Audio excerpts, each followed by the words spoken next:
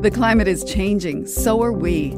I'm Laura Lynch, and I host What on Earth? That's CBC's Climate Solutions podcast. Twice a week, we take you around the world to find the people who are trying to build a better future for all of us. We explore Indigenous science, new technologies. We talk openly about mental health and climate anxiety. We also take your smart questions all the time. Come find What on Earth wherever you get your podcasts. This is a CBC podcast. Hello, I'm Nanaba Duncan, in for Brent Bambury. This is Day 6. It's not pink core, it's Barbiecore. Barbie's having such a big moment. There's not a corner of the globe that hasn't turned pink. For some reason, the color pink really makes you feel empowered. It's fun to dress up like Barbie. She is the OG style icon. Go Barbie or go home. Why the Barbiecore aesthetic is having a moment. That's coming up on Day 6. Today, what migrants risk crossing the Rio Grande. We're seeing multiple deaths per day. And why they keep trying anyway.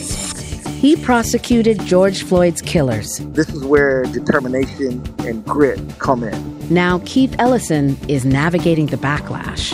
And hot wings, hot seat. The whole point of celebrity is to put yourself out there. The YouTube shows that reinvented celebrity interviews. All today on Day 6, the Scoville Standard Edition. Hot. You can go back to your regular life, or you can know the truth about the universe. The choice is now yours. The first one, the high heel. I get it. Sometimes the high heel is the better choice. And if you're one of the people who flock to see Barbie on opening night, there's a good chance you put some serious thought into your outfit. Pink. Lots and lots of pink. But I also think it looks very vibrant, bold, and of all things, I think playful. And if your outfit was bold and sparkly and pink, then whether you knew it or not, you were wearing Barbiecore. Barbiecore is about being the main character, standing out and really embracing your childhood in a fashion sense. The term Barbiecore is new, but the look has been popping up every few years since the early 2000s. Think Paris Hilton or Elle Woods from Legally Blonde. Early Barbiecore icons were often belittled for their hyper-girliness. For years, the look was pop culture shorthand for a woman who's vacant and shallow. But today's Barbiecore fans reject that idea. For people like Lizzo and Saweetie and Florence Pugh, pink can be a powerful way to take up space. And it turns out the empowerment many people find in Barbiecore might be built into our brain's wiring. Shakayla Forbes-Bell is a fashion psychologist and the author of Big Dress Energy. Shakayla, welcome to Day 6. Hi, Nanaba. Lovely to meet you. So, Shakayla, what do you find appealing about Barbiecore? I love that it's not about taking yourself too seriously, and it's almost like the fashion equivalent of escapism. You know, in your day-to-day lives, we see a lot of people wearing very muted tones, very minimalist clothes, very basic. And embracing Barbiecore is like dressing outside of the box. And research has shown that those types of clothes actually carry a tension release dimension because they allow you to escape maybe your typical life. They allow you to experience something almost otherworldly. It's like you're stepping into a different character. You're allowing yourself to have fun with fashion, and consequently, you're having fun in your day-to-day because you're dressing the part. So one thing about all this is that it's based on Barbie. We're both Black women, yes. And Barbie wasn't originally made with us in mind, but we all still played with her. So what was your experience? I would definitely say growing up, my mom did make a conscious effort to try to hunt down Black dolls. She understood the importance of having that reflection. And I knew, yes, growing up, the choices were limited. Barbie was a thin, blonde woman.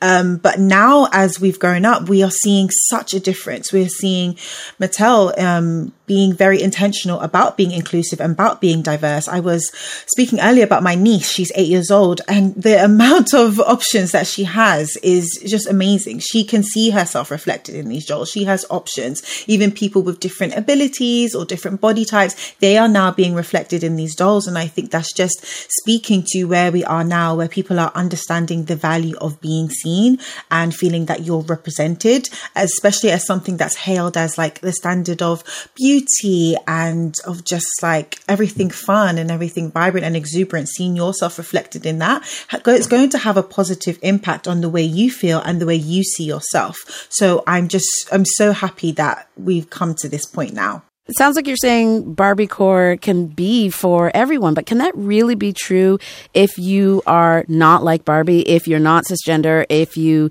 have a visible disability, or if you don't have her proportions, or if you're bigger than her?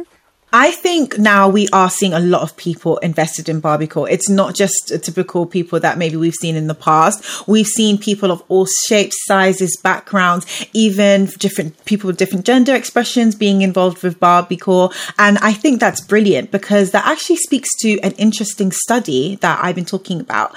It was conducted on Japanese men, and it was seeing how they feel when they are wearing pink versus blue. And the results found that only men with a low sense of self and a low self-esteem feel that pink is more feminine, but men with a higher sense of self-esteem actually feel more powerful when wearing pink. And the researchers also concluded that because pink and wearing pink actually can improve the way you feel about different gender stereotypes and these archaic gender norms, they think that increased availability of pink in men's clothing can help get rid of some of these gender stereotypes and these restrictions. So in a sense, pink is quite powerful, and Barbiecore can be very quite revolutionary. And I think it's brilliant that even if you go on social media, you're seeing a lot of different people taking it up. And again, it's because of the power of pink as such a beautiful, expressive color, and Barbiecore itself as being such a empowering style.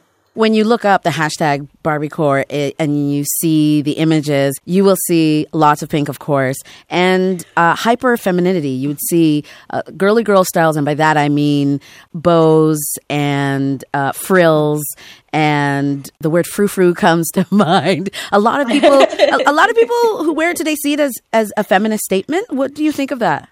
I think that's really interesting. I think, of course, pink has a history of being associated just with femininity and, with girliness. But like I mentioned in that previous study, a lot of people are seeing that, it's not just limited to women or people who identify themselves as women. It is becoming more inclusive. And I think people now are realizing that maybe seeing yourself as being very powerful and independent and seeing yourself as a feminist, it doesn't look one way. You don't have to dress in that kind of 80s power dressing, those big shoulder pads in order to be seen as being like a serious person or a serious woman. That idea of you having to have broad shoulders to mimic the broadness of a male in order to be taken seriously, that's very archaic. That's been done with. You can be very empowered by wearing whatever you choose to express yourself in. And that includes wearing lots of pink and a lot of bows and being very frou-frou, I think we're starting to realize that people obviously are going to make judgments on you based on how you're dressing, but it's less about that. And it's more about how you feel and how you want to show up in the world.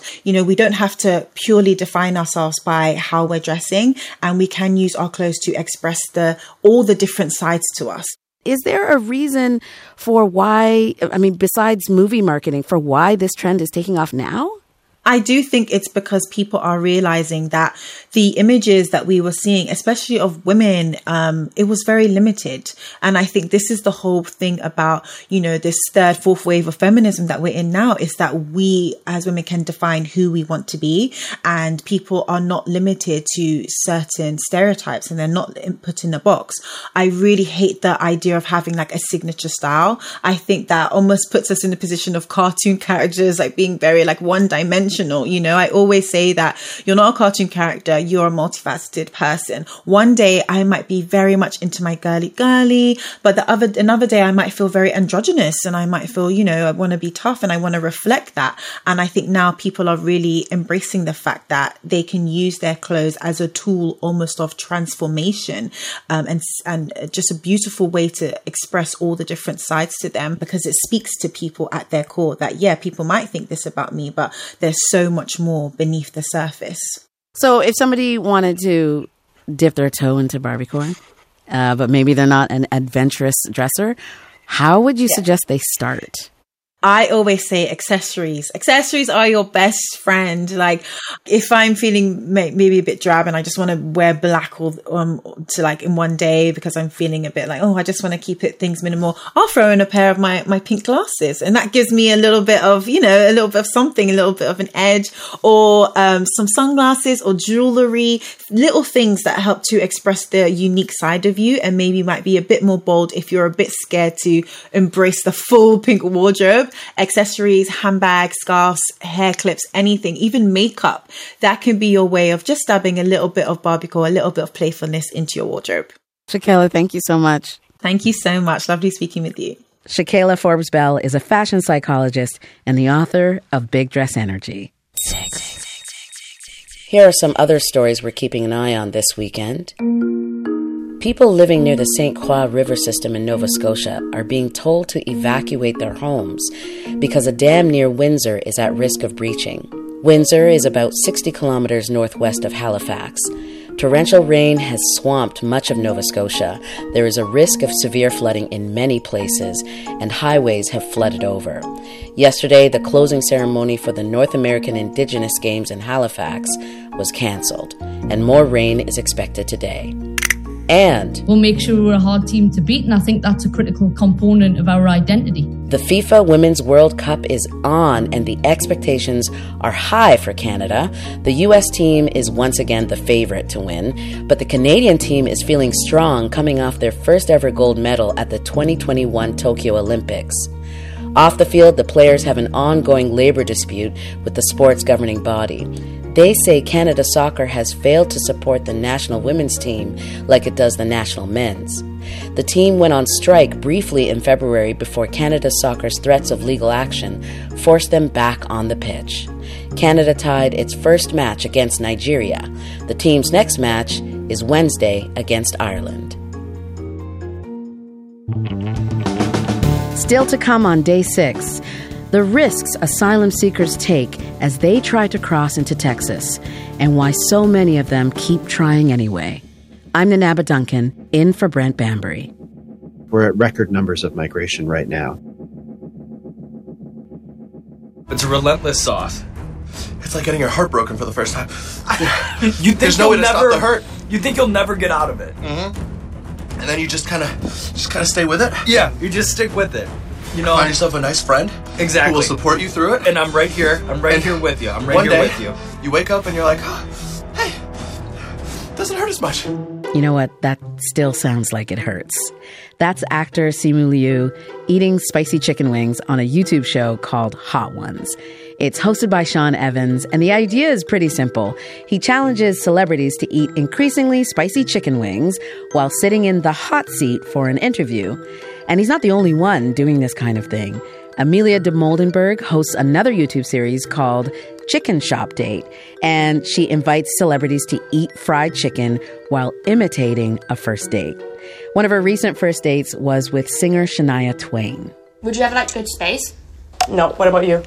I'd rather go on holiday, like somewhere closer, like Japan. It scares me anyway. Yeah, could be aliens.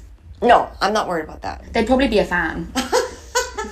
Both shows are getting millions of views on YouTube, and they've become essential stops for celebrities making the PR rounds, which seems kind of weird at first. I think there's just something universal about chicken almost. No matter where you go in the world, there's a chance you can find at least a half-decent place selling fried chicken. Kaylee Donaldson is a pop culture writer and critic based in Scotland. We asked her why these shows are taking off right now. But I think that these two shows, Chicken Shop Date and Hot Ones, are two sides of the same coin. They're taking this process that we're all very familiar with, which is the celebrity interview, the promotional cycle, and putting their own unique spin on it.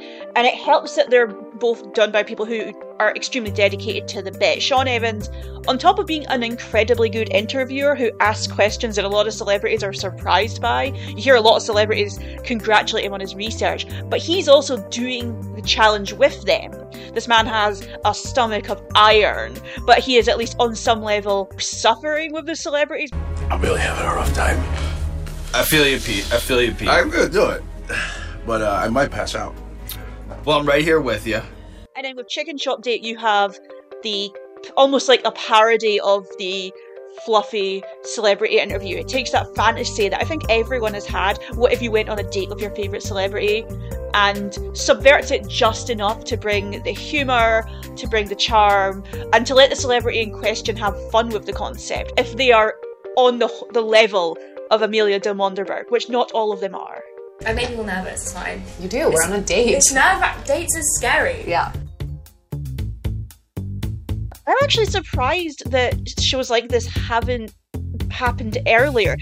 I think that Hot Ones and Chicken Shop Date have become such a big deal online because they have offered the best version of the celebrity promotional cycle that we really have right now. If you are a singer or an actor or something, you are typically contractually bound to promote the thing you're in, and that usually means print interviews, going on talk shows, doing the red carpet and stuff. It's a very samey and often really boring cycle, both for the person participating in it and the fans watching. And when you're watching Hot Ones or Chicken Shop Date, it's so fascinating to see not only these celebrities having a really good time, but in the case of Hot Ones, being asked really substantive questions and really being engaged in the process in a way that is now increasingly rare. So you really do feel like you're getting a whole new side to your favourite celebrity compared to, say, watching them on The Tonight Show. You proper care. It's great. Well, I love that. I do, I think it's only right, if we're going to have you jump through this hoop, we got to jump through a couple ourselves. Yeah, but you don't have to. You don't have to care as much as you do. I think that the barrier between fan and celebrity creator, etc., has gotten a lot thinner over the past several years, in large part because of social media and in large part because there are greater internet-based demands and requirements that celebrities have to engage with. So with things like Hot Ones, Chicken Shop Date, but also just the general online celebrity promotional cycle, there is a greater demand for a realness, whether or not it is actually authentic, just a sense of you being a real person. I think that at this moment in pop culture, there is such a heavy focus on approachability, but also a general sense of familiarity with celebrities. We really are in this system where we want people to be, even if they are wildly famous and rich and gorgeous and talented and very clearly of a different level, we want them to seem real to us. And whether that comes from crying because you ate too much hot chicken, or flirting with a TV show host, or telling really revealing stories about yourself, there is something about that I think people are really hungry for. The whole point of celebrity is to put yourself out there to be consumed, figuratively and maybe literally. Kaylee Donaldson is a pop culture writer and critic.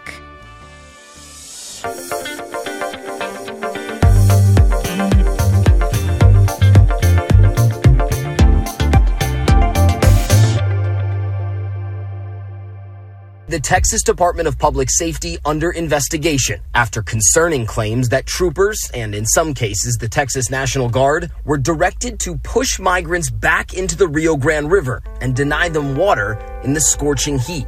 On Monday, the Houston Chronicle reported that Texas state troopers have allegedly been ordered to push asylum seekers back into the Rio Grande River, even if they're children.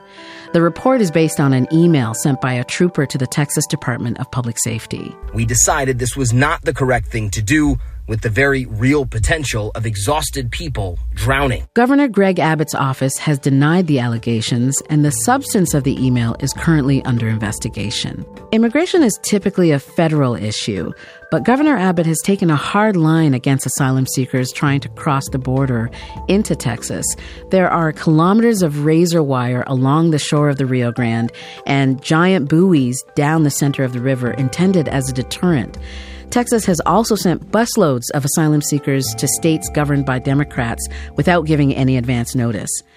According to the Washington Office on Latin America, at least 10 people have died trying to cross into Texas so far this month. The Washington Office on Latin America is an NGO focused on human rights in the Americas, and Adam Isaacson is their Director for Defense Oversight. Adam, good morning. Welcome to Day 6. Good morning. Thank you for inviting me. When you heard about the alleged orders to state troopers in Texas, what did you think? I was pretty horrified. I mean, it's not unusual, sadly, to hear about migrants being mistreated or harmed by policies at the U.S.-Mexico border. But to see a direct order to harm individual people in a way that is plainly illegal it's rare and frankly horrifying. Now, people have died crossing this border. How many deaths have you documented, and how are they dying? Well, since 1998, the Border Patrol reports having recovered about 9,500 remains of human beings on the U.S. side of the border. Just last year, at least 890. So the rate is actually increasing. And the local organizations, where there are local organizations that look for bodies, they always find more than Border Patrol does, so that the humanitarian crisis could be much greater. The most common causes of death are dehydration and extreme heat exposure, sometimes cold exposure because it's cold in the desert at night. That is followed by drownings in the Rio Grande or in irrigation canals. Mm-hmm. And increasingly, we're seeing more and more falls from the border wall, which became taller during the Trump years. And this is what you write about in your weekly update on the situation at the Texas border. Can you tell us more about the safety situation? The summer is particularly bad because we're in an El Nino year with very vicious heat waves, both in northern Mexico and the southern United States. And we're seeing multiple deaths per day happening. But it's also the result of, deliberate policy choices really going back to the 1990s during the Bill Clinton administration, when it was decided that we needed to build more barriers and what ended up being a quintupling of the size of our Border Patrol over 20 years. With that greater security presence in areas of relatively easy crossing, the idea was something that our policymakers called prevention through deterrence. If we could make the experience miserable and riskier enough and drive people to more remote areas, the theory was that they would be less likely to come. In fact, we're at record numbers of migration right now. There's been no deterrence, but there has been a lot more death. I was just going to say, it's so obviously not an easy journey. It's very, very difficult. So why would someone choose this path instead of the formal immigration process? The formal immigration process in the United States just doesn't offer a lot of pathways, especially if you are not from, a European, Northern European or other North American country. There is very little in the way of work visas. The pathways to residency are processes that can take 20 years or more. There are income requirements. If you're regarded as being too poor, you're more likely to never be able to get here, even as a tourist. Mm-hmm. So there's not much there for you. One way in, though, is if you can set foot on U.S. soil. I'm sure it's the same under Canadian law. You have the right to ask for asylum if you can prove that you fear for your life or your safety because of your ethnicity, race, political opinion, membership in a particular social group. That likelihood of having an asylum case in the United States has become something of a draw as well. People come here, ask for protection, and the system has gotten so backlogged that your court date may not be until 2028 or later.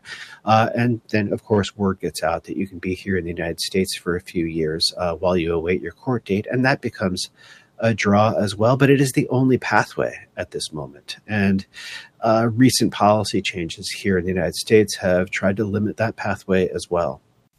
And who are the people that are trying to cross the border right now? Why are they seeking asylum in the U.S.? It's remarkable. The population of people trying to cross the U.S.-Mexico border has changed drastically in the last 10 years. Until about 10 years ago, chances are somebody crossing the border was going to be a Mexican adult citizen traveling by themselves without children.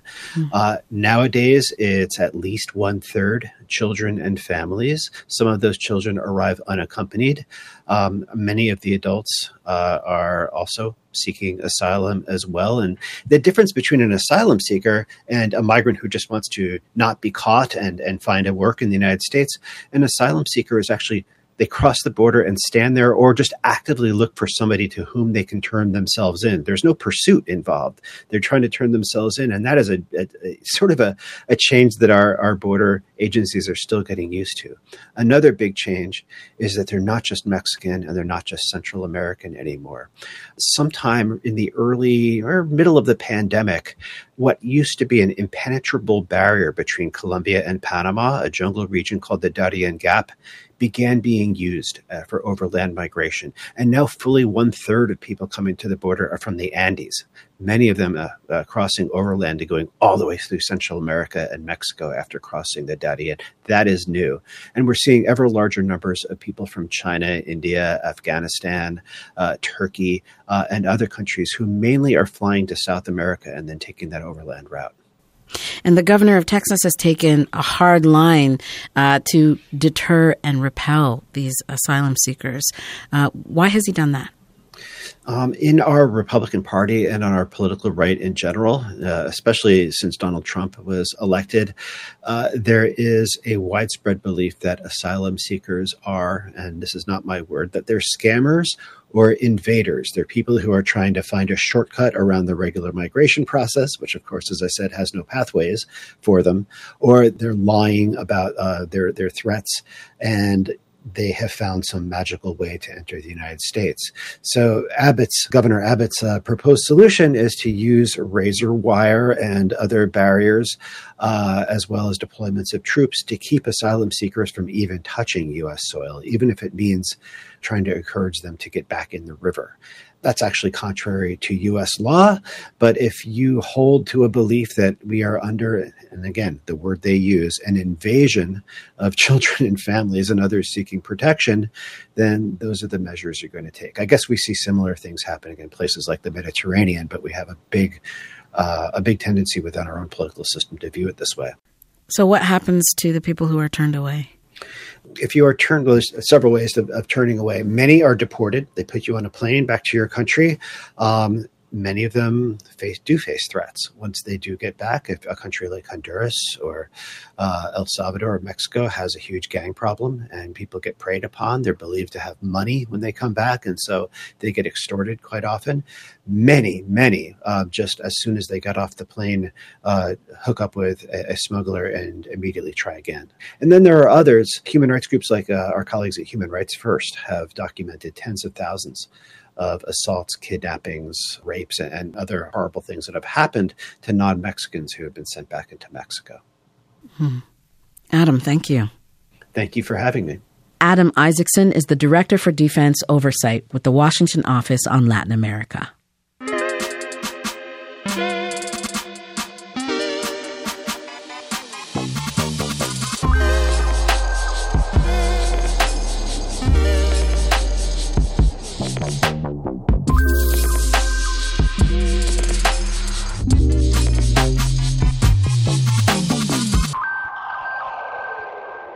I started loving nudes because there was a gap in the market for skin tone products for Black women and women of color. That's Chantal Carter. She is the founder of a Canadian lingerie company called Love and Nudes. It makes bras and underwear in dark skin tone colors. And some time ago, Chantal had an unsettling thought. I said to myself, what is the point of the bras if there aren't these Black women and women of color to wear them because of this breast cancer issue? Chantal had come across a staggering statistic from the U.S. Black women are 40% more likely to die from breast cancer than white women. They're also more likely to die from the disease when they're younger. This kind of data isn't routinely collected in Canada, but we do know that Black women are less likely to get screened for breast cancer. You know, the face of breast cancer is not usually Black women and women of color. When you look into information about symptoms, it's usually white. And the trouble with that is that those symptoms look different on darker skin than they do on lighter skin. A lot of the times when we hear about discoloration in the medical field, they usually talk about redness. Well, if your skin is dark, it probably won't show up as redness. So what does that look like on dark skin without having to guess? So Chantal teamed up with an oncologist and a makeup artist to create the look. She and her team then put it on silicone cups that attach on top of bras and serve as a screening tool. It's called the Stage 0 collection. The bra attachments, they're a silicone-based, soft texture to touch, and they can attach onto a bra, and then you can simulate or you can practice touching and feeling and really examining for like skin texture, discoloration, and what the lumps and bumps feel like. You can also hold it in your hand and feel it. We connected with an oncologist, Dr. Majola Omoli. She was an integral part of showing us what the signs and symptoms look like, feel like, to help us create this product. And they come in 4 different skin tone colors. A makeup artist, actually, that works in special effects makeup helped to paint what the discoloration looks like on the 4 different skin tone colors. We wanted to create something and see like what the interest was about it, and so far it's been pretty exciting, but I want to back that up with quantitative data as well and get these produced. The goal is to have them available through Love and Nudes and with other associations as well, having distribution channels for them, maybe through a pharmacy, being used in schools as an educational resource, donating them to marginalized communities so people can have access to the information they need to help empower them for their health. We also decided to create a petition to lower the breast cancer screening age from the age 50 to 40 in Canada, especially because Black women have a double mortality rate under the age of 50. Creating the petition and having the bra attachments as a preventative measure, it was like a dream come true. A dream come true to help our community thrive, survive and thrive. We can't wait on other people to do things for us. And as a Black woman, this could be affecting me. My family has affected friends, and I think that if I can do something about it, I will gladly roll up my sleeves and take that on. Chantal Carter is the founder of Love and Nudes Intimates. That story first aired in March.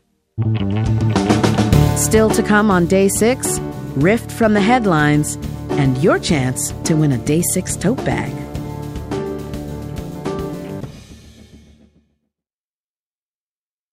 A Canadian journalist infiltrates an international network of violent extremists. They don't care who they maim or hurt or kill. White supremacists who want to spark a race war and incite the collapse of society. Embrace the chaos, and from its ashes, a new world shall arise to victory, white man! I'm Michelle Shepard, and I'll take you inside this movement to learn where it came from and where it's headed next.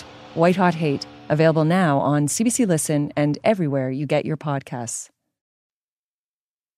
I'm Nanaba Duncan, in for Brent Bambury. You're listening to Day 6 from CBC Radio.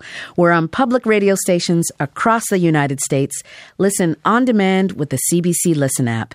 We're available wherever you get your podcasts and at cbc.ca/day6. George Floyd! What's his name? George Floyd! What's his name? George Floyd! I'm tired of my Black men and my Black women being shot, being killed. I'm tired of it. I have 3 Black men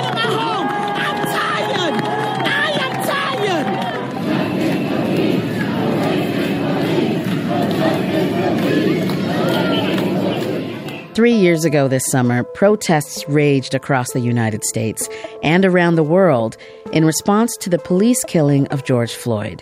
The scale of the protests was unprecedented. And as they were going on, Minnesota Governor Tim Walz asked Keith Ellison to oversee the prosecution of the officers responsible. Keith Ellison is Minnesota's Attorney General. He's a former U.S. Congress member and a longtime civil rights lawyer. And throughout the whole prosecution, he kept a diary. That diary is now a book called Break the Wheel, Ending the Cycle of Police Violence. Keith Ellison, good morning and welcome to Day 6. Hey, good morning, Nanawa. Good to be with you. Thank you. So when you first saw that video of the final minutes of George Floyd's life, that was 3 years ago. What was that moment like for you? Well, I'll never forget it. When I first saw it, I was both shocked, dismayed, and at the same time struck with this sense that here we go again. Frustration on the endlessness of state-sponsored violence against African Americans, and at the same time, just this utter, slack-jawed shock and, surprise. And then, my emotions began to shift. I saw it, then I resaw it, then I played it again and again, and then I began to think to myself, wow, this just goes on, and he doesn't seem to care. The people are watching him. He seems impervious to the suffering of George Floyd. He seems to be wanting to defy the people calling for George Floyd's life, trying to almost prove to them that he can just sit there on George Floyd's neck and just ride on his neck for as long as he wants to, no matter what the people assembled said. So I had all those emotions, and I was experiencing them kind of in the same instant. I know a lot of us cried when we saw that video at first. When you cried, what was your reason? Quite honestly, I was just staring down at that video, and then I just felt, moisture roll down my face, and then I noticed that a splash on the face of my iPhone as I was watching this.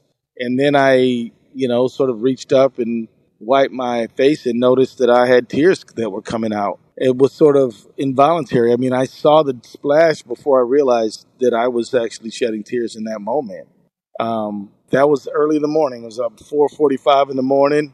I also remember very distinctly, rolling over and saying to my wife, honey, you got to see this. This is the most shocking thing. And my wife is born in Colombia, so she knows what paramilitary violence, narco violence, government violence. She's familiar with that phenomena. She says, I don't want to see that. I don't want to see that. I have seen that. I don't need to see that.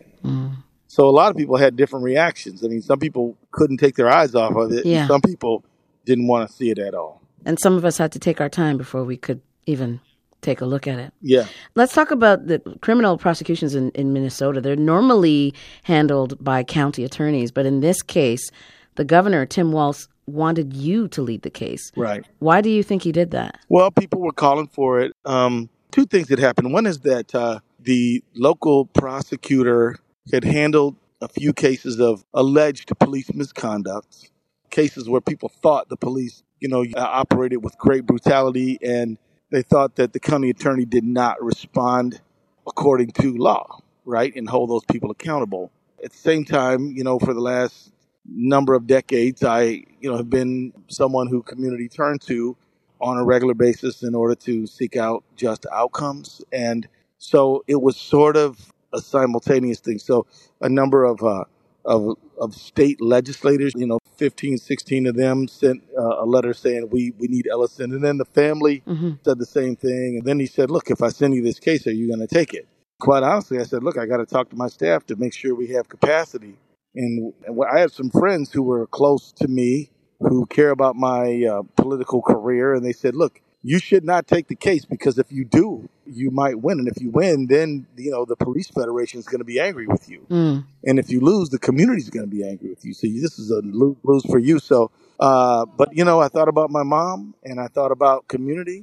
And I said, to myself, there's no way that if you're in a position to try to help community that you're going to say no. I couldn't guarantee the outcome, but I could guarantee the effort. And so we stepped up and we said, yeah, we'll do it. But I did it with the understanding that what we were undertaking is very difficult. And some people are like, well, what do you mean? There's a video. It's obvious. Yeah, but we've seen video get ignored before.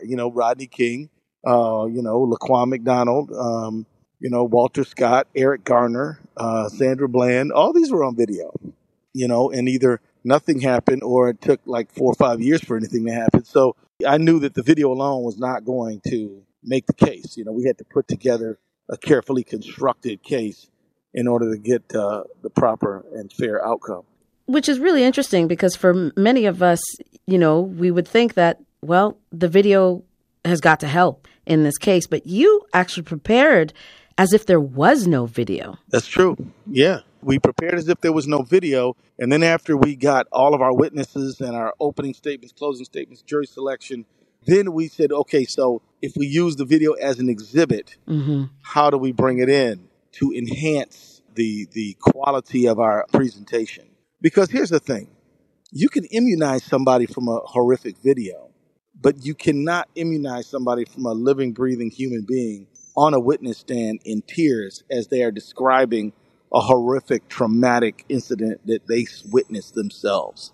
So that's really what we started with. I mean, those people who stopped on that corner on May 25th, 2020, who just happened to be on that corner going to the corner store, just happened to be there witnessing this tragic, cruel torture incident. None of them knew George Floyd, not a one of them. And then all of them came back a year later, told what they saw, and none of them could get up and then off the stand without shedding tears because what they saw was just that horrific, that sad for them, and the jurors felt that. And so we added in the video to really help the jurors understand what the witnesses were watching, what they were witnessing. And that is what I think led to the persuasive outcome. And I want to take a minute to just take a step back to the beginning when it comes to the count sheet. You revealed in your book that the county prosecutors who initially wrote up the count sheet included things like George Floyd's size and the possibility that he had ingested drugs. But when you took the case over from the county prosecutors, you went back and changed the count sheet. Why did you do that? Because the title of the book is Break the Wheel, Ending the Cycle of Police Violence. Here's the reality of police violence in the United States. Tragic incidents occur where people are rarely, if ever, brought to account. And if they are brought to account, usually the prosecution is conducted in a way that leads to outcomes that favor the police, right? So, and how does that happen? Well, first of all, you have to destroy the image of the victim. It happens by saying that he is a druggie, he's a brutal guy, he's a big, strong guy. Therefore, extra force was justified against him because of his size. And then, you say he had fentanyl in the system. He was resisting arrest. You just want to tarnish the image of the person. I mean, think about Trayvon Martin, 16-year-old kid, minding his own business. Somebody attacks him, shoots him to death. Next thing we know, they want to say that he was some sort of a bad kid. Well, wait a minute. He wasn't doing anything to anyone. He was minding his own business with Snapple and Skittles candy. Next thing you know, this grown man shoots him to death. One of the things that I knew, based on my experience, is that the image of the victim is going to get tarnished. And so we weren't going to allow the count sheet or the complaint to be used as a vehicle for that. We weren't going to do it. We're just going to say, no, the complaint is going to reflect the facts that support the criminal charge. And we're not going to put a bunch of extraneous information in there that the press can then glom onto and then use to say, oh, somehow, some way, George Floyd deserved what he got. Right. So you decide to take this up and you assemble a team. And you say in the book, too, that your team was also dealing with the same racial reckoning that was happening with everyone at the time, and that you had some tense moments. What happened? How did you handle all of that? Well, look, we all come from different walks of life. We were a multiracial team. Even though everybody on the team was a lawyer or a paralegal or an investigator, some of us grew up in poverty and somehow overcame it. Some of us grew up in wealth, so we kind of just, walked into, the life of a lawyer, right? And those diverse set of experiences came to clash as we were working on this case. Everybody believed what happened to George Floyd was wrong, but there were some who were like, well, look, maybe this could happen to a white neurologist in a white suburb. and some other folks were like, no, it couldn't, and you know it. Mm-hmm. And so that led to sort of like disputes and differences of opinion. And then we also had other things. Like there was a big debate about whether or not we should put a 9-year-old Judea Reynolds on the witness stand. And some folks were like, we don't know if we should put her on because she's a child. This could be harmful to her development, as a child, to put her in the middle of this difficult thing. And yet I know that in Montgomery, Alabama in the 1950s, children marched for civil rights after all of their parents had been arrested and couldn't go march. And I thought to myself, it would be redemptive. It would be somehow an act of agency for her to participate in bringing justice to this situation. And I also wanted to show the jury that if a 9-year-old knows that what was going on with George Floyd was wrong, then how in the world does a trained police officer who's been through the academy not know it? So we debated that. And then we had some African-American and Puerto Rican staff members who were like, Keith, you've asked us to develop a timeline. So we've literally watched dozens of hours of video and we've seen George Floyd die so many times. We can't watch it anymore, Keith. We need a break. And I said, you know what? If you guys don't want to work on the case because of this, I understand. They said, we didn't say that. We'll just be back tomorrow. Right. They were impacted. These are 2 young female attorneys on our team who the world never saw because, they were not the trial lawyers, but they were behind the scenes. They worked just as hard as anyone else. They were very, very impacted by the work that they had to do every day, which is to prepare our case for trial. Talking about a presence that not everybody sort of sees or isn't necessarily aware of, you were a constant presence in the courtroom, but you were silent. Why didn't you take a more active role? Because I didn't want to be a distraction. This case was not about me. It was about George Floyd and his life. It was about the life that was taken away from him and the victimization that he had to endure. I think that if a person who's an elected public official like me sort of takes center stage presenting the case, then the issue becomes, well, how did Ellison do? Was Ellison any good? Did he do a good job or did he fumble? And that really was not what it was all about. It had to stay on George Floyd and the suffering that he endured and the crime that he was a victim of. So that's really why I decided to not present. But I did do a lot of things on the case. I chaired every single meeting, and we had those meetings every single week. I attended our subcommittee meetings on use of force and medical causation. I was on every meeting regarding narrative and theme and jury selection. And I played a daily role in the case. But I was more of a manager coach. I needed to think about the overall operation of the case. You and your team put an emphasis on hearing from witnesses during the trial. Oh, yeah. And Darnella Frazier was one of them. Who is she? She is a 17-year-old young lady in high school, and she and her 9-year-old cousin happened to be going for snacks at 8 p.m. on Memorial Day, which is a spring summer holiday in the United States. And they just were on their way. And then they saw this horrific scene and they try to use their voice to stop it. That doesn't work. So then she makes the decision to pull out her iPhone and begin to photograph what she saw.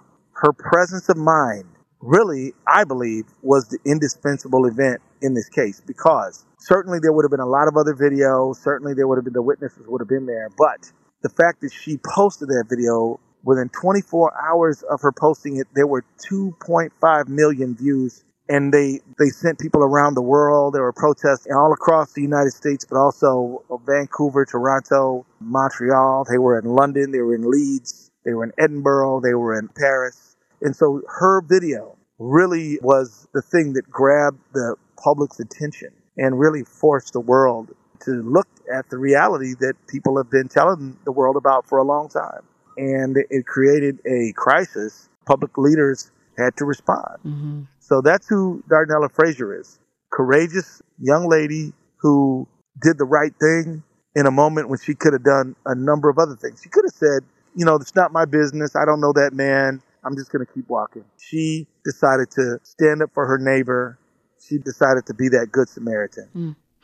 I want to fast forward to November 22, You win your re-election to be Attorney General of Minnesota for a second term, but it was really close. Yeah, did that surprise you? Yeah, in a way, I have to say it did because, my first race, I won by 100,000 votes. They told me early in the evening that I had won. The press declared victory for me at around 9 o'clock. But I didn't get the word that I had won officially until 1 o'clock the next day in this case, and it was less than a full percent. And, I had led this important prosecution, which was well received by many people. But I guess the outcome shows that it was not well received by a lot of other people.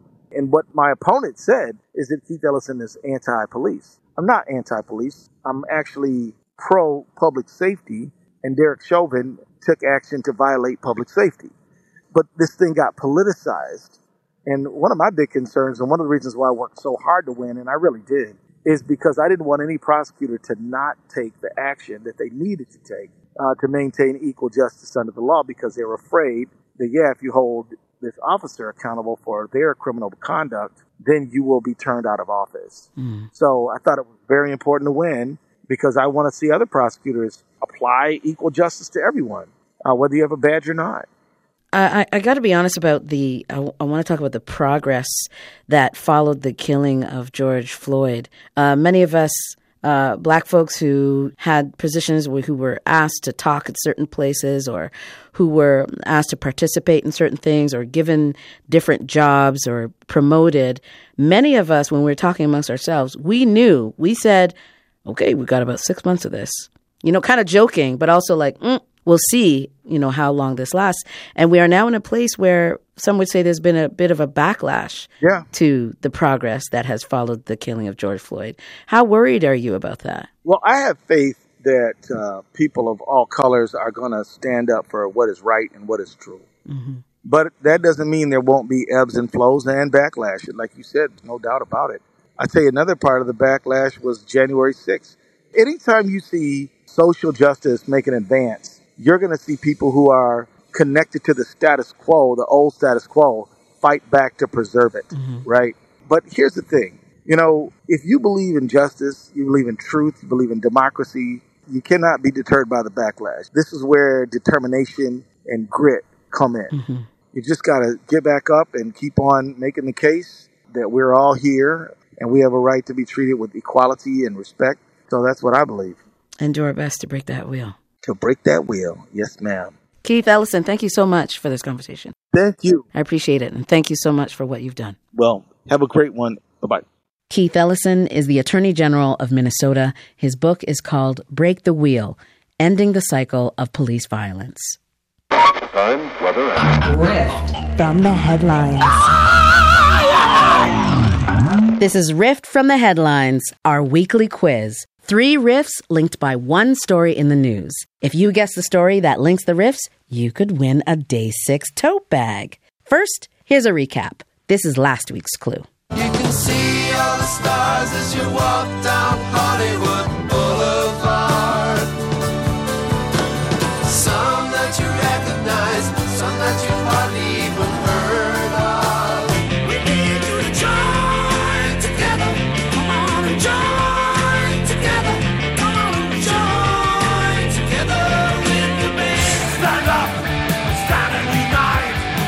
It's time for a general strike. That's DOA with General Strike, The Who with Join Together, and The Kinks with Celluloid Heroes. Bonnie Burks of Calgary, you guessed the headline we're looking for. Screen actors join striking screenwriters for the first time in 60 years.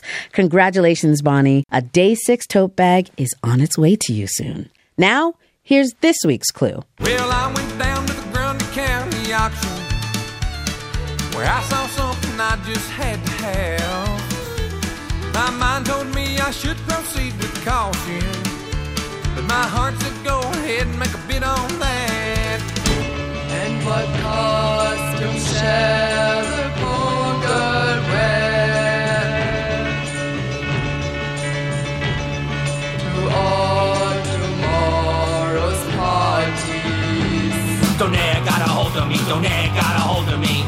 I need that donut sauce, that donut sauce. I need that donut sauce, that donut sauce. What is the story that connects those riffs? Email us your answer, put riff from the headlines in the subject, and send it to day6@cbc.ca. Please include your mailing address because one right answer is going to be picked at random. The prize is a Day 6 tote bag. You can listen to the clue again anytime at cbc.ca/day6. Time, weather, and Riff from the headlines.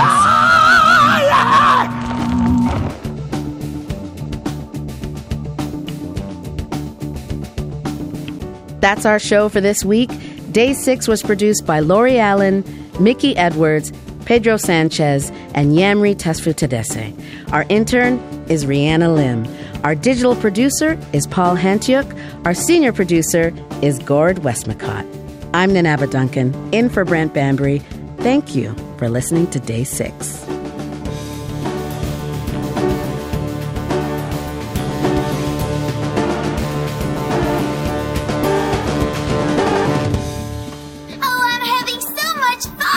Well, Bobby, we're just getting started. Oh, I love you, Ken. For more CBC podcasts, go to cbc.ca/podcasts.